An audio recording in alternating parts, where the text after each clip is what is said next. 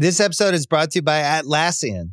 Atlassian software like Jira, Confluence, and Trello help power global collaboration for all teams so they can accomplish everything that's impossible alone.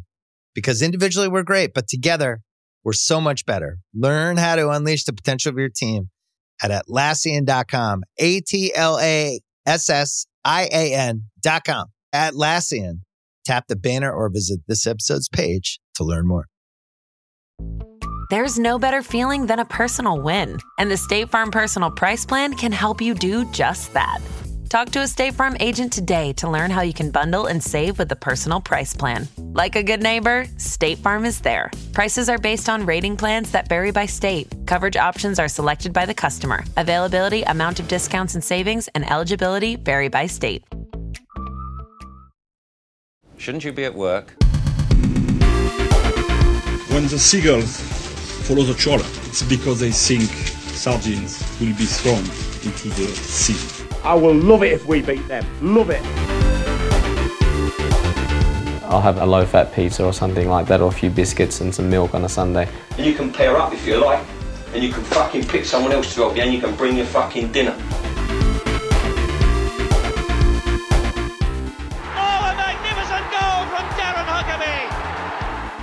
Now, you know him better than anybody probably. Do you back him to score quickly, yes or no?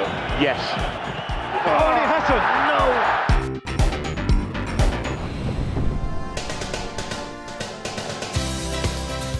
No! Hello, welcome to Quickly Kevin. Will he score? It's a David Earl special. I'm Chris Skull, and joining me as always is Michael Marden. Hello.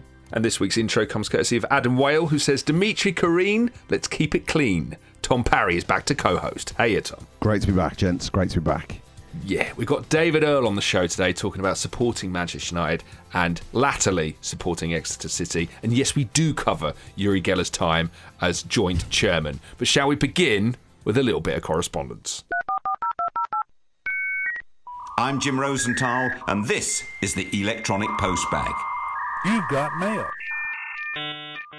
Right, I've had an email here from Harvey Orzost, who says, Gary Mabbott is advertising one night, a Q&A in Stockholm. Why? Is there a big demand, do you think, in Stockholm for Gary Mabbott? Who knows? But it's happening. Gary Mabbott live in Stockholm. Are we going? It's a weird one, isn't it? What possible connection could Gary Mabbott have to Stockholm? Let me send you I'm going to send you the Instagram promo that's been done, and it's it's quite an interesting picture. We'll pop this on our Instagram because it's like Gary Mabbott, modern Gary Mabbott in a suit, while what appears like a ghost just to his immediate right is the ghost of Gary Mabbott. Do you know the comedian Alex Lowe, who does lots of very funny characters? He's a Wolves fan. He said he was recently a football after-dinner speakers type thing, and he met Gary Mabbott, and the first thing he said to him without thinking was, do you know, you must be the most famous diabetic in the UK. Apparently, Gary Mabbott was really gutted with that. So he said he panicked and just said it, thinking it might be a compliment. Mabbott was like, oh, okay. I don't really know what to say to that. Gary Mabbott, yes, anyway, Gary Mabbott live in Stockholm on the 11th of November. If you're going, let us know what happens, and more importantly, tell us why on earth this is happening. All right, I'm going to send you a picture now. Will Evans has been on. Hi, Chris and Michael. Following the discussion about animals on the pitch in a recent episode, I thought you might enjoy the attached newspaper clipping of Barnet's 98-99 squad photo. As you can see, the photo shoot included Grand National winner Earth Summit in Barnet attire. Yes, a horse wearing a Barnet shirt. The horse was part owned by former Bees player Ricky George, and the stump was linked to Loaded's magazine sponsorship of the team. And there you go. We'll pop this on our Instagram as well. A horse in the squad photo. I think this is following off the back of talking about whether there's ever been Wolves at Wolverhampton. It feels like it was a missed opportunity. But to make it to the squad photo, I mean, like, around the pitch at half-time is one thing, but squad photo, that's something else, isn't it? You've got to draw the line there. If you're aware of any more animals appearing in squad photos, you do need to let us know at hello@quicklykevin.com. Now, we've been talking a lot recently about Terry Venable swearing. It's a do I remember this right that seems to have been true. And we've got more filth here, courtesy of Peter Newell. Peter says, "Hi, regarding interviews gone wrong, I recall a radio interview with Villa legend Steve Staunton. Villa had just won the League Cup. He was being interviewed live by local radio when opposition fans decided to give him some abuse. He paused mid-interview to launch a tirade of 4-letter abuse before calmly returning to his live radio interview. Remarkable. Regards, Peter."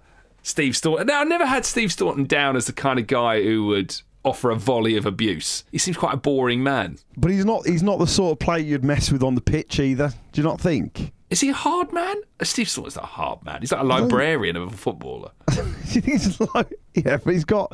I don't know. I think he's got a bit of fiery... he's got a fiery nature to him. I've been, speaking of like just players losing it in interviews, I've been gone down a bit of a rabbit hole of like managers and these football characters that are having like really feisty interviews. And I still come back to, I know it's not 90s, but it features a 90s character, Harry Redknapp. The one where he gets hit in the face with a ball mid-interview, and then you can just see the anger rising in him.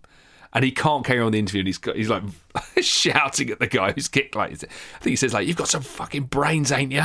I find something so enjoyable about footballing characters losing their mind mid-interview. Did you see Roy Hodgson recently on the touchline where a player barged into him and like he turns and just for a split second he looks like he's about to like nut him? You can just see it. He's like in his mid-70s. I know. Yeah, it's all there. It's right there. It's a weird one, isn't it, when managers like almost start on players. Remember Nigel Pearson's the famous one where a player just kind of barges into him and Nigel Pearson just grabs him by the throat, just holds him there for a bit. There was a man with a lot of issues though, wasn't there? Really? Yeah, 100%. If you know any good 90s footballers having big rows in post-match interviews, here's how you can get in touch with the show. Get in touch with the show. Email hello@quicklykevin.com. Follow us on Facebook and Twitter @quicklykevin and sign up to the mailing list at quicklykevin.com. All right, we've got David Earl coming up. If you want this episode ad-free and extended, and next week's episode now, and 2 bonus episodes every month, including this month, Parry's Desert Island Clips. Yes, Tom has selected his ultimate 90s clips that he's going to be left on a desert island with. If you want to get all that good stuff, you can sign up for the Quickly Kevin fan club in 2 ways at anotherslice.com/QuicklyKevin, or go to the Apple Podcast app and hit subscribe. Right. Our guest this week is David Earl, Manchester United, Exeter City, and as you will hear, carved out loaves filled with minced beef. That won't make sense yet, but it will in a minute. It's David Earl.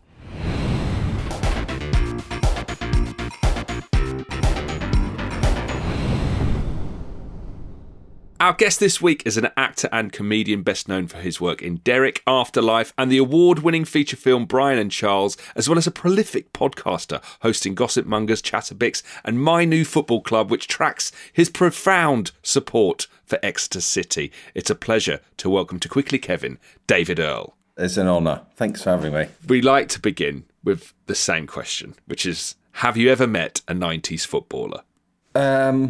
No. Not what? Surely. No. I met Steve Perryman, but sort of didn't mean anything to me. Is that... Did it mean something to him? No. He couldn't give a shit. This will blow your mind. My wife worked for the agent of John Fashanu, Graham Taylor. What? And Paul Foot. That's an interesting trio, isn't it? Yeah. The big three. Hang on. What is the clientele of this agency? What are they scattergun? Or is Paul Foot a very good footballer that we don't know about? Yeah. Foot used to play for like Barnsley or something. Hell of a centre-back. No, it was Graham Taylor, John Fashanu, Bruce Forsyth and Paul Foot. That's not an exhaustive list, is it? Apparently, I just spoke to her. I said, was he nice? He was lovely. I went, oh, that's not... No. And she went, no. He was lovely. So Graham Taylor was lovely. Well, he comes across like that. Are we to imply from that Bruce Forsyth, not so good? I spoke to Bruce Forsyth about what he ate for breakfast. I don't know why I told you that, but he was lovely too. You can't just leave it there. Did you panic when you met Bruce and lead with that question? No, my wife was on the phone to Bruce and I was sort of over her shoulder, sort of having a little chat with him, but not directly. But he had loads and loads of blueberries. The secret to his long life. Yeah, he was really lovely. John Fashanu, I've never met. Did you never meet Graham Taylor then? No, I've never met. I don't know why I said that. Graham Taylor, I've never met. Do you know what he had for breakfast regularly, or? No. Hang on, why did you ask Bruce Forsyth what he had for breakfast? Because I think I saw that. Did you see that documentary about him where he was fit as a flea and he was doing loads of press-ups and stuff? I thought, I really want to be like Bruce Forsyth when I'm... So I'll begin with the breakfast. Yeah. Everything else will just fall into place. Yeah. And now I do, actually. Well, I don't think about Bruce when I have my porridge, but he's in there somewhere when I make my porridge. Do you know where Bruce Forsyth's ashes are? No. They're under the stage at the London Palladium. Oh. I saw him at the London Palladium. Alive. Yeah. Yeah. As a ghoul. And a big ghostly bowl of blueberries. He came. It was like celebrating his career and life. This is a football pod, isn't it? Yeah, well, sort of. Yeah. Okay. Well, he came on, and everyone sort of. Hey. I think I remember them just sort of stopping it. Okay, let's go again and give him a bit more. Yeah. Yeah. On to football. Were you any good yourself, playing in the playground, growing up at school? I was just average. I didn't have the pace. No, I wasn't good enough. My mate was really good. He got to under 18 or 19 at Southampton. He was with Kevin Phillips and they got dropped at the same time. Oh, wow. So Kevin Phillips went down to wherever. My mate came and joined our team, but I wasn't good enough. Where'd you play? Sweeper. Sweeper? Whoa. Ooh, woo. You don't hear people say sweeper instead of defender. No, it's very specific. Don't you? That's why I was shocked. Well, I used to clear up behind. That was my thing. I was like, you go in for the challenge, I'll mop up some. Yeah, but no, I wasn't good enough. What kind of games were you playing in school? Did you play like 3 and in, headers and volleys? What was the stable? We got to Sussex Schools final. Oh, okay. Oh, is it proper? That's decent. Oh, you've woken up, Tom. Well, you downplayed that a little bit. So you were first 11 in your school? Yeah, I was. Yeah. Oh, here we go. Yeah, but there were just some that were just, and my mate was just another level. Oh, I played against Ian Pearce 2 or 3 times. Remember him? Oh, yeah, Ian Pearce. Yeah, he played for Oxted. This is how you answer the question, have you ever met a 90s footballer? You don't tell us what Bruce Forsyth has for breakfast. You mentioned that you played against one. Since you answered that question, have you ever met a 90s footballer? No. You've since name dropped about 8 90s footballers and Bruce Forsyth. Yeah. My mate was better than Ian Pearce. I hope Ian's not listening, but at the age of 11 or 12, Ian was big. He had massive thighs. And I went to this like soccer school and we had to chip a ball with our left foot into a little box. And Ian could like hit it for a mile and I was sort of trying to get it off the floor. But he was good, Ian Pearce. Respect to Ian. I'm just thinking, this school, like, you get into the final of competitions and you're playing a sweeper system. I might have made it up. Who's your manager? I think I made it up for the pod. This is the most like high-end school tactics I've ever heard. We were just 2 centre-backs. In my head, I was Baresi. When you need mealtime inspiration, it's worth shopping Kroger, where you'll find over 30,000 mouth-watering choices that excite your inner foodie. And no matter what tasty choice you make, you'll enjoy our everyday low prices, plus extra ways to save, like digital coupons worth over $600 each week. You can also save up to $1 off per gallon at the pump with fuel points. More savings and more inspiring flavors make shopping Kroger worth it every time. Kroger, fresh for everyone. Fuel restrictions apply. 10 years from today, Lisa Schneider will trade in her office job to become the leader of a pack of dogs. As the owner of her own dog rescue, that is. A second act made possible by the reskilling courses Lisa's taking now with AARP to help make sure her income lives as long as she does. And she can finally run with the big dogs. And the small dogs, who just think they're big dogs. That's why the younger you are, the more you need AARP. Learn more at aarp.org/skills. This episode is brought to you by Etsy. Sound the gifting panic alarm. You need to get an amazing gift. Wait, no, the perfect gift. Relax. Now you can use gift mode on Etsy. Gift mode on Etsy takes the stress out of gifting, so you can find the perfect item for anyone and any occasion. It's easy. Just tap or click gift mode on your Etsy app or Etsy.com. Then answer a few short questions about who you're shopping for and what they like. And gift mode instantly gives you curated gift ideas based on hundreds of personas. Now it's simple to find gifts made by independent sellers for all the people in your life. So whether you need a housewarming gift for the new homeowner or a birthday present for the pickleballer, Gift Mode has you covered. Need to find the perfect gift? Don't panic. Try Gift Mode on Etsy now. It's interesting, like, your football support in the 90s, because you switched teams famously, as documented in your podcast, My New Football Club. You supported United in the 90s. Do you remember the first game you went to as a fan? No, the first game I went to watch United was like 8 years ago. So, I guess the bigger question is, so you grew up in Southampton? No, I grew up in Sussex. You grew up in Sussex? Sort of 20 miles north of Brighton. When did you decide to be a Man United fan? I guess is the question. I bet you had to field this question a lot in the 90s, basically. Yeah, it was 1983 FA Cup final, and it was the red team against the blue team. And I said, I didn't say it, it'd be weird, but I thought whoever wins this, I'll support them. So it was United v Brighton. Oh, yeah. What a sliding doors moment. I know. Brighton on your doorstep, right? Yeah, I just didn't care about them. I just had no feelings towards them whatsoever. So once they'd let you down in the 83 Cup final, that was it. They were dead to you. They had their moment. Yeah, because they weren't top of the... Were they in the first division then? I don't know, but they were just meaningless to me. Did you get that question a lot through the 90s? Because my experience of United fans through the 90s was, if you asked someone who they supported, if they said United, they'd immediately have to qualify why. It'd be like, I support United, but my uncle's from Manchester. You'd have to back it up. Yeah, maybe. I mean, all my mates, we were like United or Liverpool, so it was just the norm. Like my son now is, well, he's Spurs, because in the last 5 minutes, they've got to the top of the league. He'll learn. Yeah, I know. I know. I think my argument was I enjoy sitting on the sofa watching them on TV. Might go down badly, but...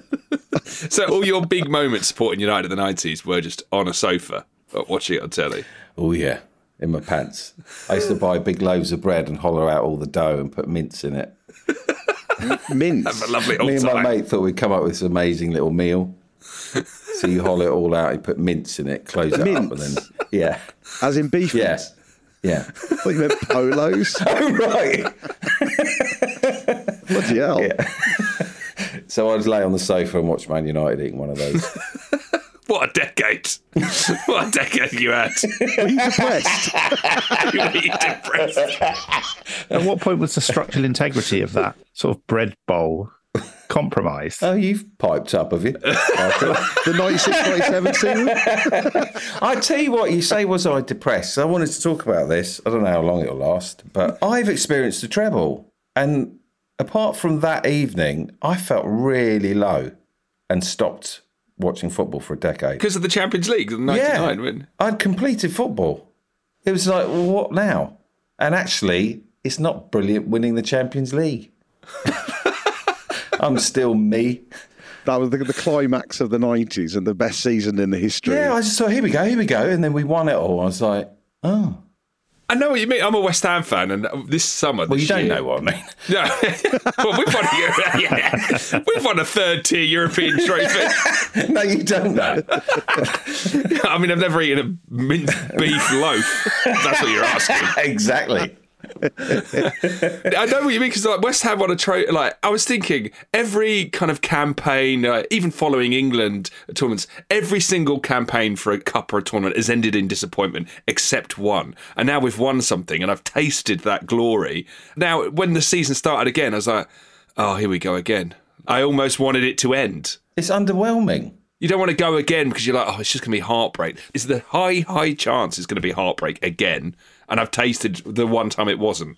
Yeah, and it was heartbreak when we won. Because I was like, oh, right, football's meaningless. When it comes to cups.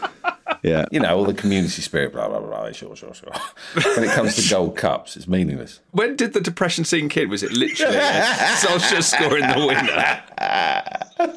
It was. It was like, yeah. And then And I've got to go and mow some greens in the morning. Oh, God. Look across in your kitchen at all those loaves you've got to hollow out. Yeah, sod those. I felt as hollow as the loaf I was eating. Yes.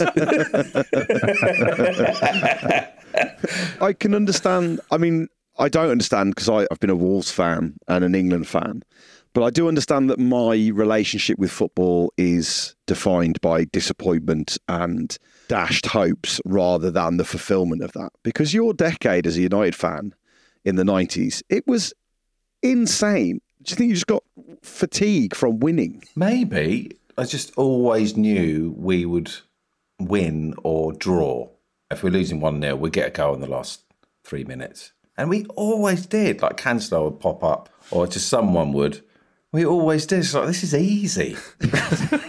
I mean, if you started supporting United in 83, at least you had kind of the underwhelming 80s. I feel like we're now the 83 side. We can beat the top teams, potentially, if we play well, but now we're just sort of middle to top. Yeah, we're that kind of side.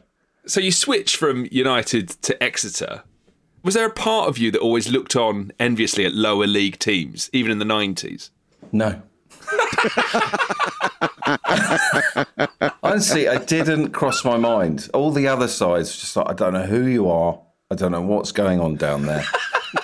Did you ever go to like non-league grounds or lower league grounds or anything like that? I went to Plough Lane, but maybe they were in the first division at the time. They must have been. So I went to watch Liverpool v Wimbledon. In fact, I looked at some old photos of Plough Lane this morning. It's really bleak. Sorry, I'm dragging. No. Is there not part of you that likes that? Oh, I do now. Oh, I love it. Just back then, I just had no relationship with any. My dad supported West Ham, but he wasn't really into football. So I had to find it on my own. And I just found it through the TV. But now I've gone to Exeter. I'm like, oh, I get it now. This is lovely. Oh, really? How soon did that feeling sink in? Well, because I'm not used to going to watch live football, as soon as I walked into the stadium, I was like, this is amazing. There's like 5,000 or 6,000 people there. I was like, shit. I loved it. So I wanted more of that. I think it's quite good for you to sit in amongst lots of people, I think. Back me up here, lads. But it feels like a healthy thing to do, I think. What, healthier than sat on your sofa with a beef loaf? In your pants, yeah. And it's even healthier to stand amongst people. Like I keep trying to convince David that there's a brilliant terrace at Exeter City. There's the big bank. And that feeling of being stood amongst people when the goal goes in, there's just nothing like it. Nothing like it at all. Exeter's ground, St James's Park, is, I think, one of the most charming in the kind of Football League system. Specifically, the lovely houses that kind of look over. Have you been there? Have you been? Like you, I've just seen it on telly. Oh, right. It felt like there was a good few years where Exeter were constantly on the BBC, like they were getting big cup draws in like the FA Cup and it would be on telly. But I've never actually been there. But I vividly remember how the houses kind of back onto the ground. And I'm always looking over there to see if I can see someone nude in the windows. I've always got my eye on those top windows. Have you ever seen anyone? Loads. Yeah, what, of naked around. people? Yeah. Loads of them. No, I haven't seen anyone yet, but I've always got an eye on. We get to the real reason why David's adopted a youth football team. It's a man who wants to leave his family for a couple of hours on a Saturday afternoon and stare through other people's windows. I went to a hotel this summer for my birthday with my wife, and it was like one of these hotels where it kind of backs into a garden, like the back door of your hotel room. And we walked out into like the garden of this hotel, and I got about 5 paces, and I realised there was a man in the hotel room next door just stood naked at the window. Oh my God. Full display. I panicked and ran back to the room and left my wife out there. That I don't like. If you see that at Exeter City, you're handing in your season ticket. I'll be tutting. That I do not like. Have you ever been to those houses? Have you ever got in? No, actually someone got in contact because I wanted to talk to someone who lived there and what their experience with the game was, and someone did get in contact with me, but I forgot to message them back. I would like to, because I think you can get some kind of view of the game from the top windows. It does look lovely. It's like a perfect FA Cup stand for an FA Cup tie. When the BBC are covering an FA Cup tie, you just can picture a stadium like St James's Park. It's perfect for it. Yeah, that's a good thing, isn't it? Yeah, I think so. Yeah. I think so. The two big grounds for like housing right on the ground is St James's Park, but obviously Brisbane Road, Leighton Orient. And Michael and I we were in one of those flats. You know, there's a block of flats in the corner of the ground.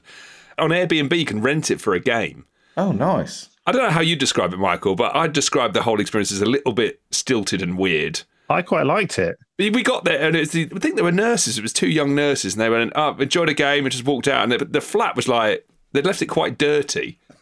You really had the sense that you were in someone else's house. It wasn't like corporate hospitality. But the fact that you had no queue for the toilet, you could drink. And I think, didn't we order a Domino's pizza at half time? That was amazing. So you sat in the living room just watching it?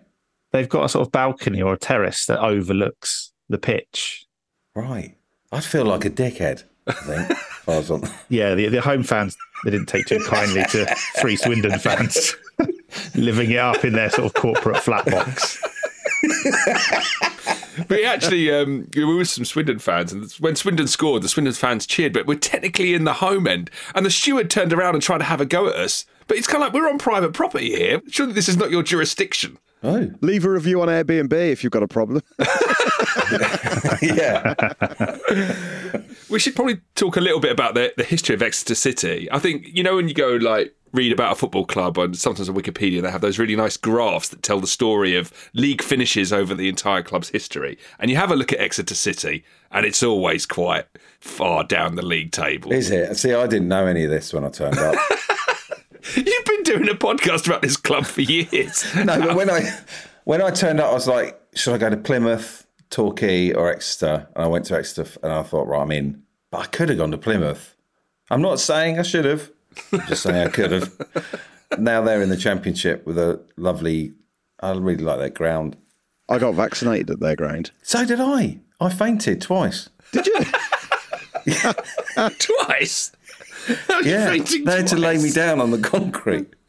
In the concourse? Did they take you out onto the pitch? Yeah, this old guy sort of took me around the back and I said, I've got to lay down. And he laid me down on the concrete.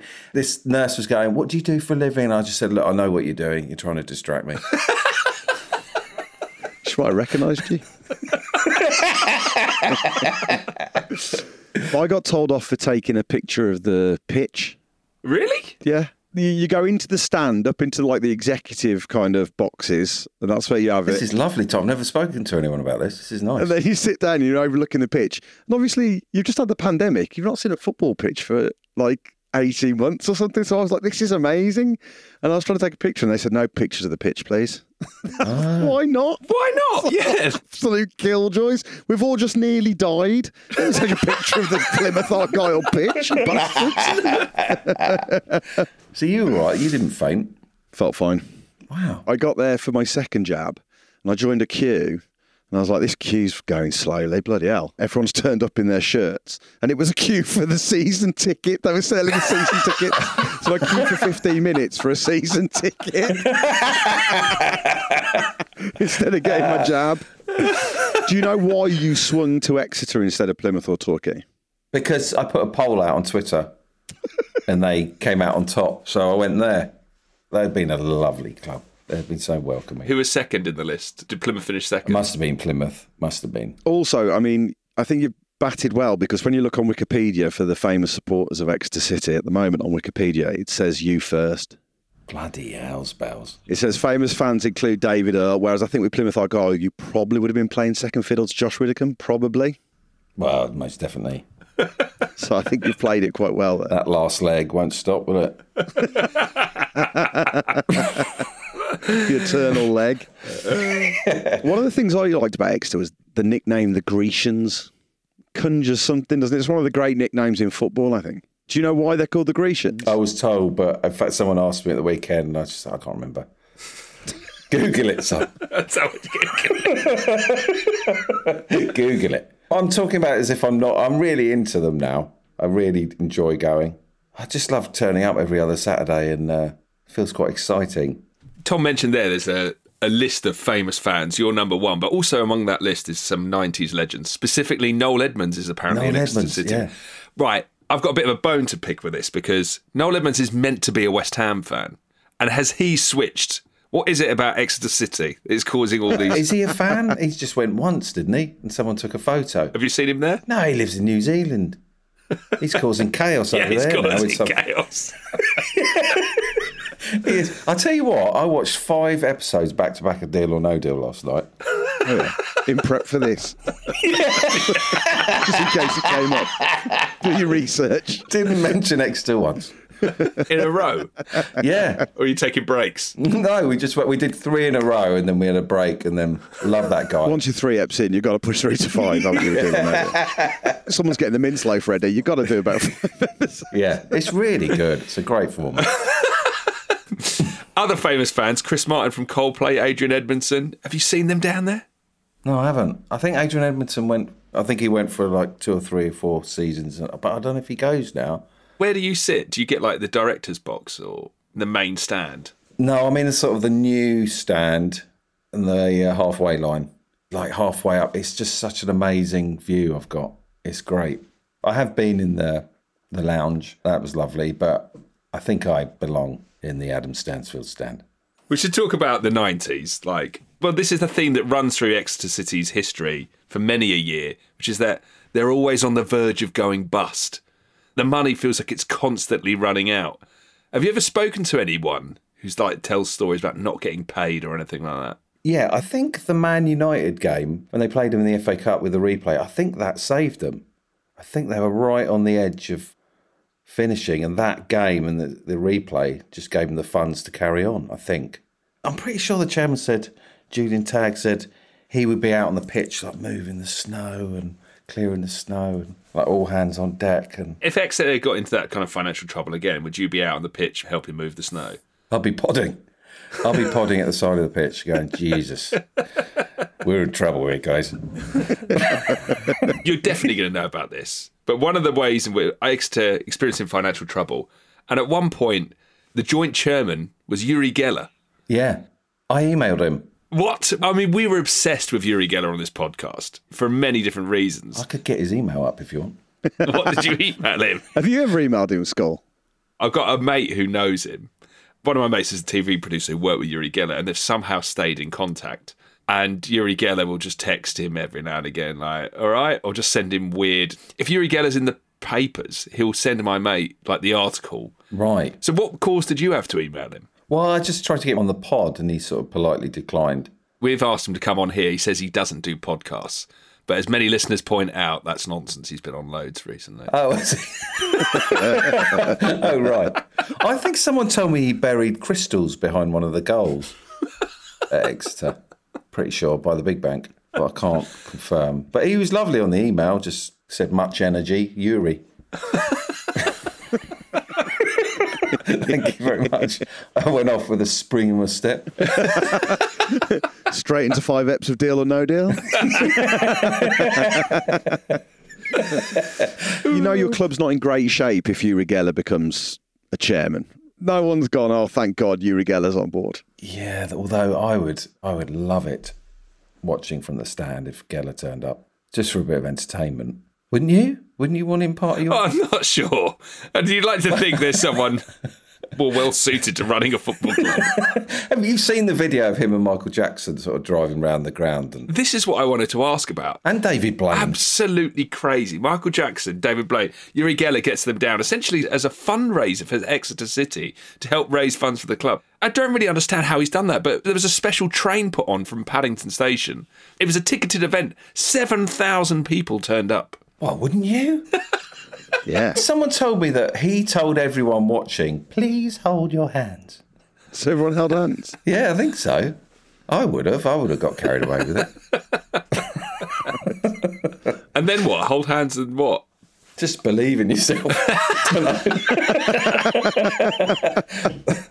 Didn't he agree to do it only if you could bring a load of kids from a hospital? So a bunch of kids from hospital got on the train and went with him to Exeter. He gave one condition to Uri Geller, which was that loads of sick kids from hospitals, that's his words, had to come with him on a special train to Exeter. That's not what you need. If you're on dialysis, imagine you're in the children's ward because your kidney's packed in and it's like, sorry, mate, you've got to get on the Southwest. We're going for 3.5 hour round trip to Exeter today. You'd be thinking this is the last thing I need. That's weird, isn't it? Yeah, so Michael Jackson goes to St James's Park for this fundraiser at Exeter. And I watched a bit of it again just to recall what it looked like. And Michael Jackson, I read that he's only meant to be given a 3-minute speech, but he goes on for ages. And he starts talking about how everyone's there to kind of continue the fight against HIV. Like, unaware that this is a fundraiser for Exeter City. And maybe they're like, what's Uri Geller told him? I've done a podcast on Exeter for like 2.5 years now. We've hardly mentioned this. How have you not? This is the number one thing. I've hardly spoken about it. I read an article in Devon Live about it. The quote is, after continuing to talk about the ongoing fight against HIV and poverty, someone then asked him if England would beat Denmark at the 2002 World Cup. Just imagine someone's desperately trying to bring it back round. The guy from Exeter who's kind of facilitating the event. Oh, yeah. Mm-hmm. Yeah, HIV, yeah. And are you watching the World Cup? Any predictions for the Denmark game? Or you know, it gets more mad than that because they ask him to predict what the scores. England played Denmark in the 2002 World Cup the next day, and they asked Michael Jackson for a score prediction. He says 3-0 England, which is the correct prediction. He gets it right. Ooh. That's a lovely little footnote to an insane day. Today, healthier is happening at CVS Health in more ways than you've ever seen. It's wellness destinations for seniors, including select locations with Oak Street Health and CVS Pharmacy. It's doctors, nurses, pharmacists, and everyone in between, offering quality care and support virtually, in person, and on the phone. It's in-home evaluations through Signify Health and meeting mental health needs through Aetna. And those are just a few of the ways healthier is happening. To see more, visit cvshealth.com/healthier happens together. CVS Pharmacy, Oak Street Health, CVS Specialty, Signify Health, and Aetna are part of CVS Health. Eligibility and services vary by location and individual. Hey, it's Kaylee Cuoco for Priceline. Ready to go to your happy place for a happy price? Well, why didn't you say so? Just download the Priceline app right now and save up to 60% on hotels. So whether it's Cousin Kevin's Kazoo Concert in Kansas City, go Kevin, or Becky's Bachelorette Bash in Bermuda, you never have to miss a trip ever again. So download the Priceline app today. Your savings are waiting. Go to your happy place for a happy price. Go to your happy price, Priceline.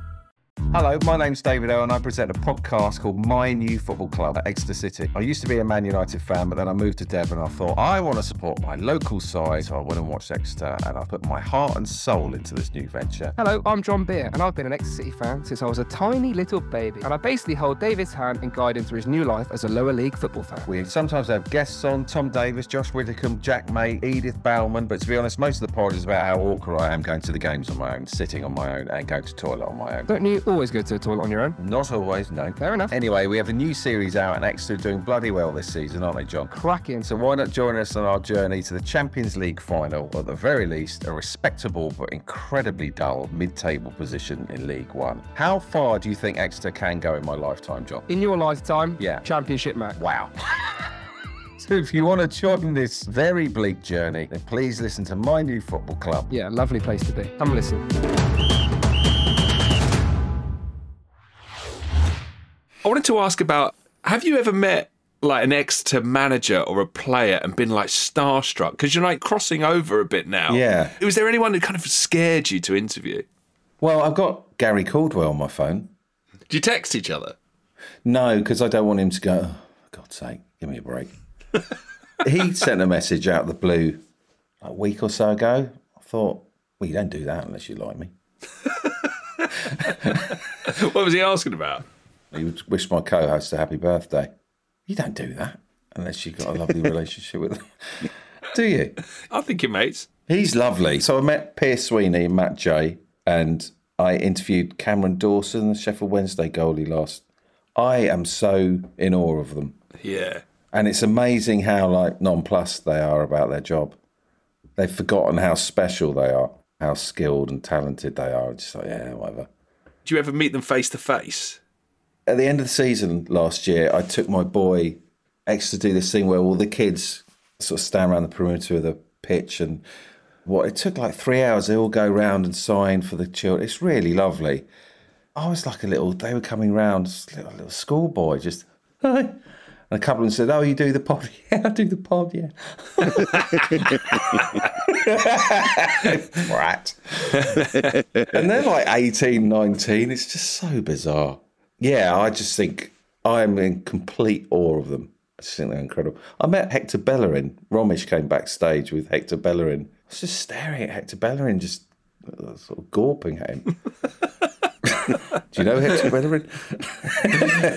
What's your relationship like with England and following England? Are you more of a club man or like international? I can't watch your qualifiers anymore. It's so tedious. What? Again, you just become too accustomed to success. It means nothing to you. Honestly, I was damaged after the treble. That's what I was trying to say to you. It damaged me winning all those trophies. And so I have a little bit of... I mean, even we were playing in the FA Cup against Wigan on Saturday, Exeter, and I had to stop these sort of intrusive thoughts just going... None of this matters, David. Yeah, I know it doesn't, but I'm really enjoying the game. But the FA Cup doesn't matter, David. Yeah, I know, but I'm really trying to enjoy the game. So it has sort of damaged me watching football, and especially England. But when the tournament comes round, yeah, I love it then. Yeah. Is it ever an ambition of yours to like go to a World Cup? Would you want to do that? No, it just feels like bother. You don't have to leave your sofa, do you?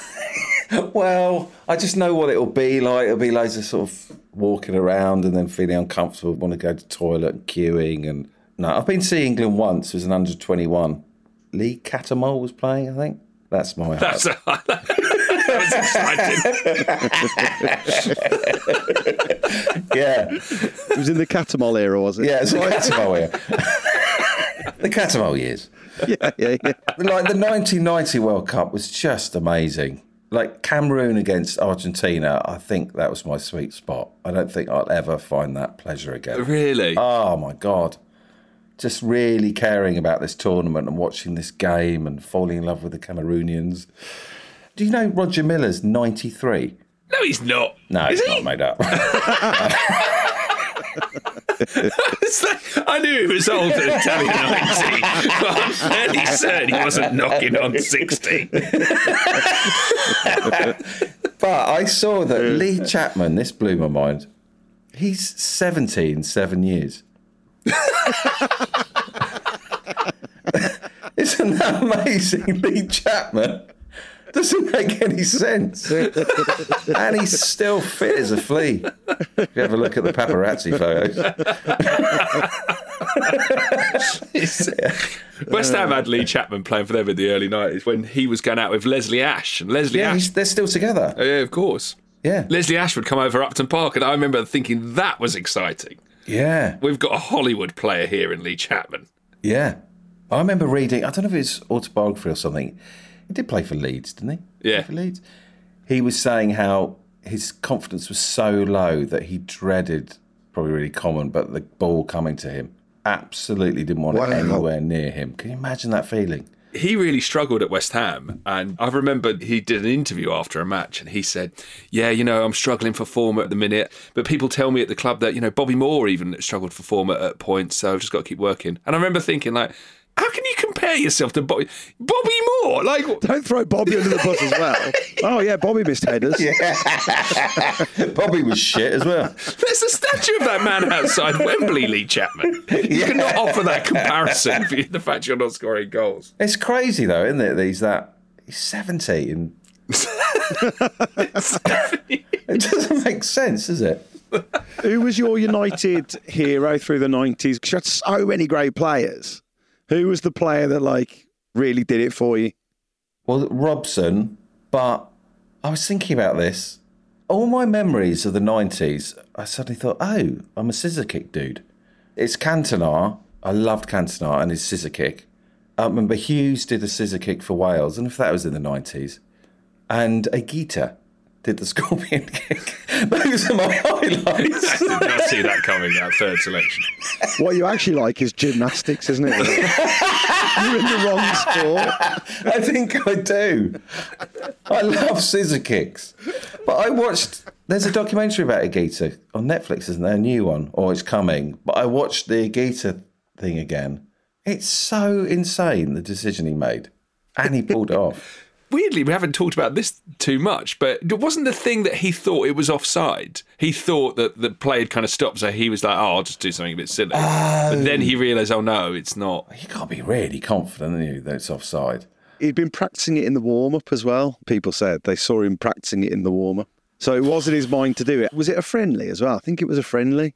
It was a friendly. It's unbelievable. Here's something. Cantona's kung fu kick, my mate lived a few doors down from the woman who was stood next to the guy that got kung fu kicked. That's a great claim to fame. And I reckon every 3 years I have a look at that image just to have a look at her going.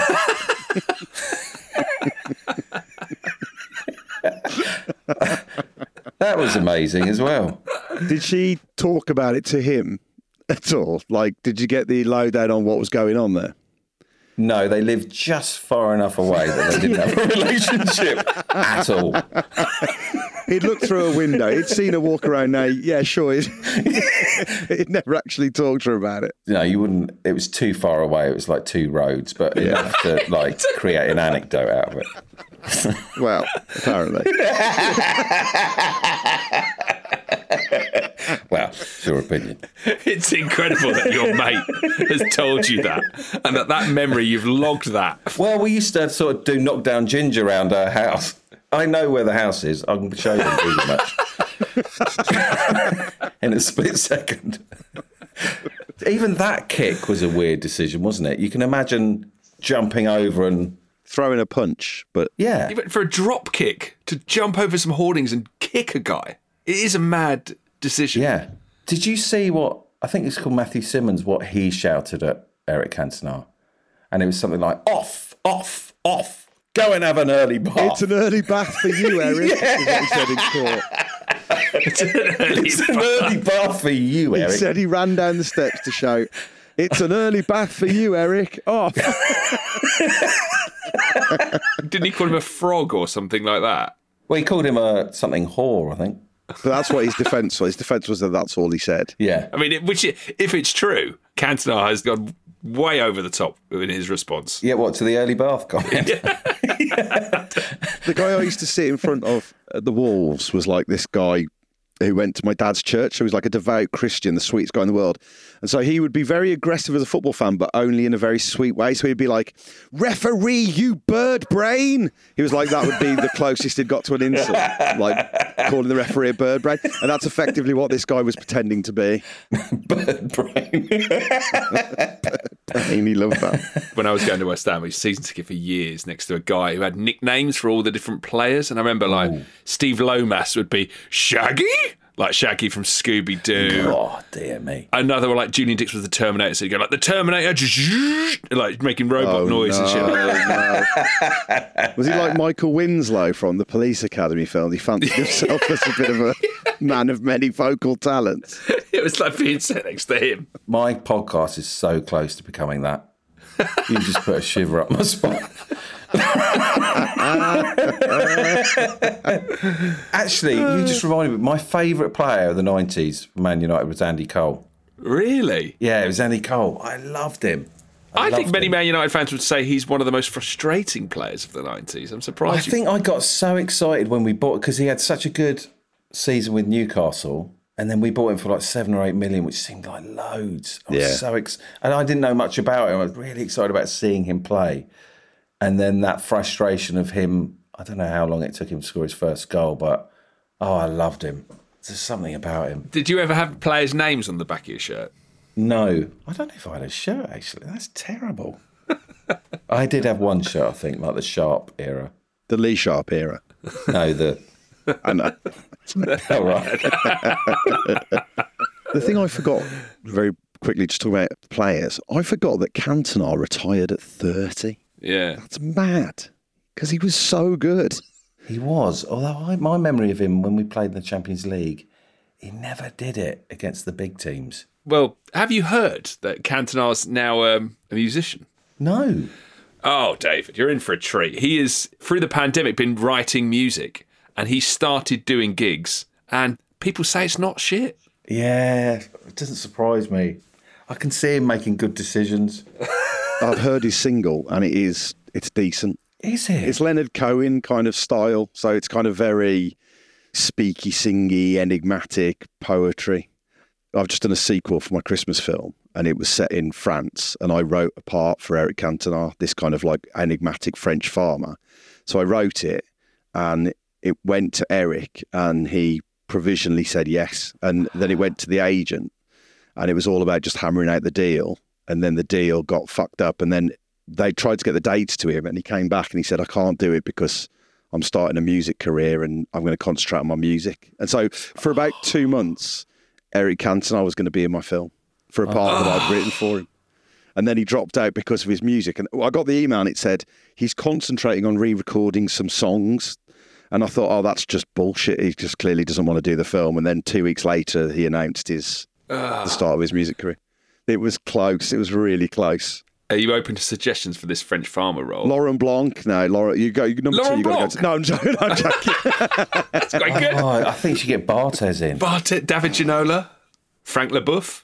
Yeah, LaBeouf. In fact, LaBeouf is an actor, isn't he now? So Yeah. LaBeouf is the one to go to. Yeah, LaBeouf. Having him in your films, incredible. Got Frank LaBeouf. No, but it's now set in Austria, so it's just gone to an actor, which is much more boring than it Cantona. But it was very nearly Cantona because he can act. I mean, he's got it, hasn't he? He's got it. That's what I mean. He just does everything right. Turns his collar up. No one else did that. Do you know what? Here's something else I read recently about the Cantona thing, because it seems mad now.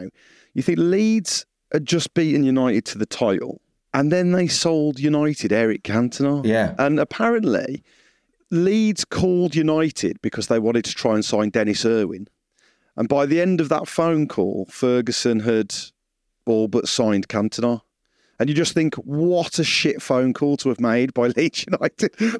How could you get a conversation so wrong that you're in to sign Dennis Irwin and you put the phone down and people go, how's that gone? And they go, oh, we're not signing Dennis Irwin. And they go, that's a shame, he's really good. Yeah. And we've sold Eric Cantona. You just feel like, what the fuck did you do on that phone? Yeah. What the fuck did Ferguson do? Like the chops on that phone call to turn that around? Because that affected almost like the decade of football ahead of it, you think? Yeah. David, if I gave you the choice of meeting any 90s footballer, you can have dinner with them. You can pick anyone from 90s. You could pick Cantona, you could pick Lee Chapman. Oh, my God. And is dinner a loaf of bread with mince in it, or is it? Yeah, what sort of, like, the candlelit? On your sofa, in your pants. The minced beef loaf thing. Flipping out. I sort of don't want to meet them. I just want to keep them. I wouldn't want them to go, pass this salt, mate. I was like, oh, God. Oh, God, I hate you. We're still on starters here. It's going to be a long night. Oh, God, Eric. No, I don't want it to be ruined. I want them to remain special. I don't want to sort of watch them chew their meat and sort of see. Don't want to humanise them. No. Oh, I don't know. I think it'll be Alex. It'll be Alex Ferguson. Sir Alex. Alex. Alex to you. Refuse to acknowledge his knighthood. It would be Alex. We had Edith Bauman on the pod. This is right. Her mum and dad are like best friends with Alex Ferguson, his late wife. And the little stories are just... Her dad would take her to the games midweek and have a drink with Alex. Sir Alex. She'd be like 12 years old or whatever. And then on the Champions League final... She just texts Alex Ferguson. Oh, well done, we played. Text. Great game. Congrats. Great substitutions. Yeah, great substitutions. But I think it would be him. It'd be him. I want to know his secret. You'd get a good bottle of red, I imagine. What's he have for breakfast? It would be that. What do you have for breakfast? I wonder what he does have. If he'd have blueberries, it would blow my mind.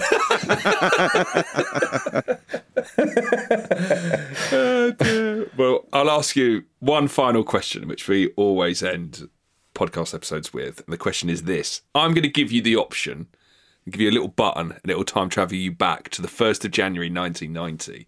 And we will let you live the 90s again. But would you take that option? The football side of it or everything? Well, it's everything. The football side of things comes along with everything. And everything remains the same. I just have to live through... Yeah, you just got to go through it all again, yeah. But you can do things differently if you wanted to. No, because I wouldn't have ended up here. with you guys. Unlikely. You think if you ran it back again, it would all just go to shit? Yeah. I'd do all the same thing again. I'd end up here. Well, yeah, I'll do it again. I don't know. What was the question again? Don't know what the question was. Would you do it again? What? Oh, this is going to frustrate people listening. Forget it. Don't take over. It's up for you to interpret. No, I don't want to go through those teen years again, like French kissing, and I'm done with that. Yeah, you'll never French kiss again. Yeah, I ain't French kissing again. French kiss, darling, or another episode of Deal or No Deal? Yeah, fair enough. No deal. Well, thank you so much, David, for your time. And don't forget, David's podcast, My New Football Club, Chatterbix, and Random Movie Generator are out now. And you can follow David and his exploits at Exeter City. Thank you. Thanks for having me.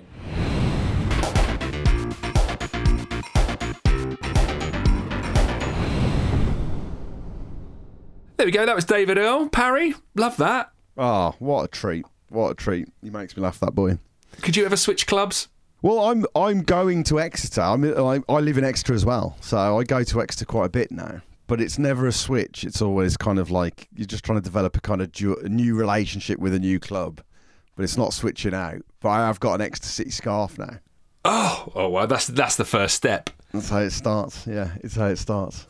Would you say they're your second club now? Do you have a second club? Very much so, yeah, very much so. Yeah. Like I've started saying, how did we get on at the weekend and stuff like that. Oh man, the first time you catch yourself saying that. I know.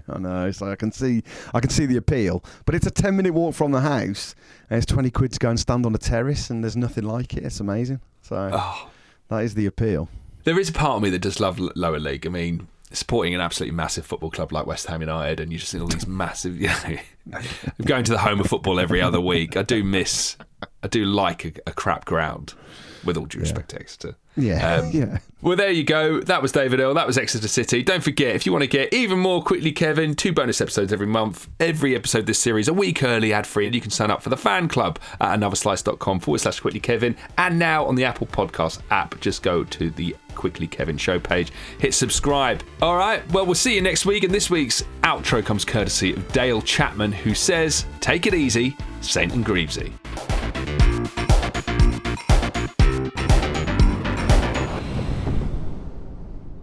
Hello, my name's David Earl and I present a podcast called My New Football Club at Exeter City. I used to be a Man United fan, but then I moved to Devon and I thought, I want to support my local side, so I went and watched Exeter and I put my heart and soul into this new venture. Hello, I'm John Beer and I've been an Exeter City fan since I was a tiny little baby, and I basically hold David's hand and guide him through his new life as a lower league football fan. We sometimes have guests on, Tom Davis, Josh Widdicombe, Jack May, Edith Bowman, but to be honest, most of the pod is about how awkward I am going to the games on my own, sitting on my own and going to the toilet on my own. Don't you always go to the toilet on your own? Not always, no. Fair enough. Anyway, we have a new series out and Exeter doing bloody well this season, aren't they, John? Cracking. So why not join us on our journey to the Champions League final, or at the very least, a respectable but incredibly dull mid-table position in League One. How far do you think Exeter can go in my lifetime, John? In your lifetime? Yeah. Championship match. Wow.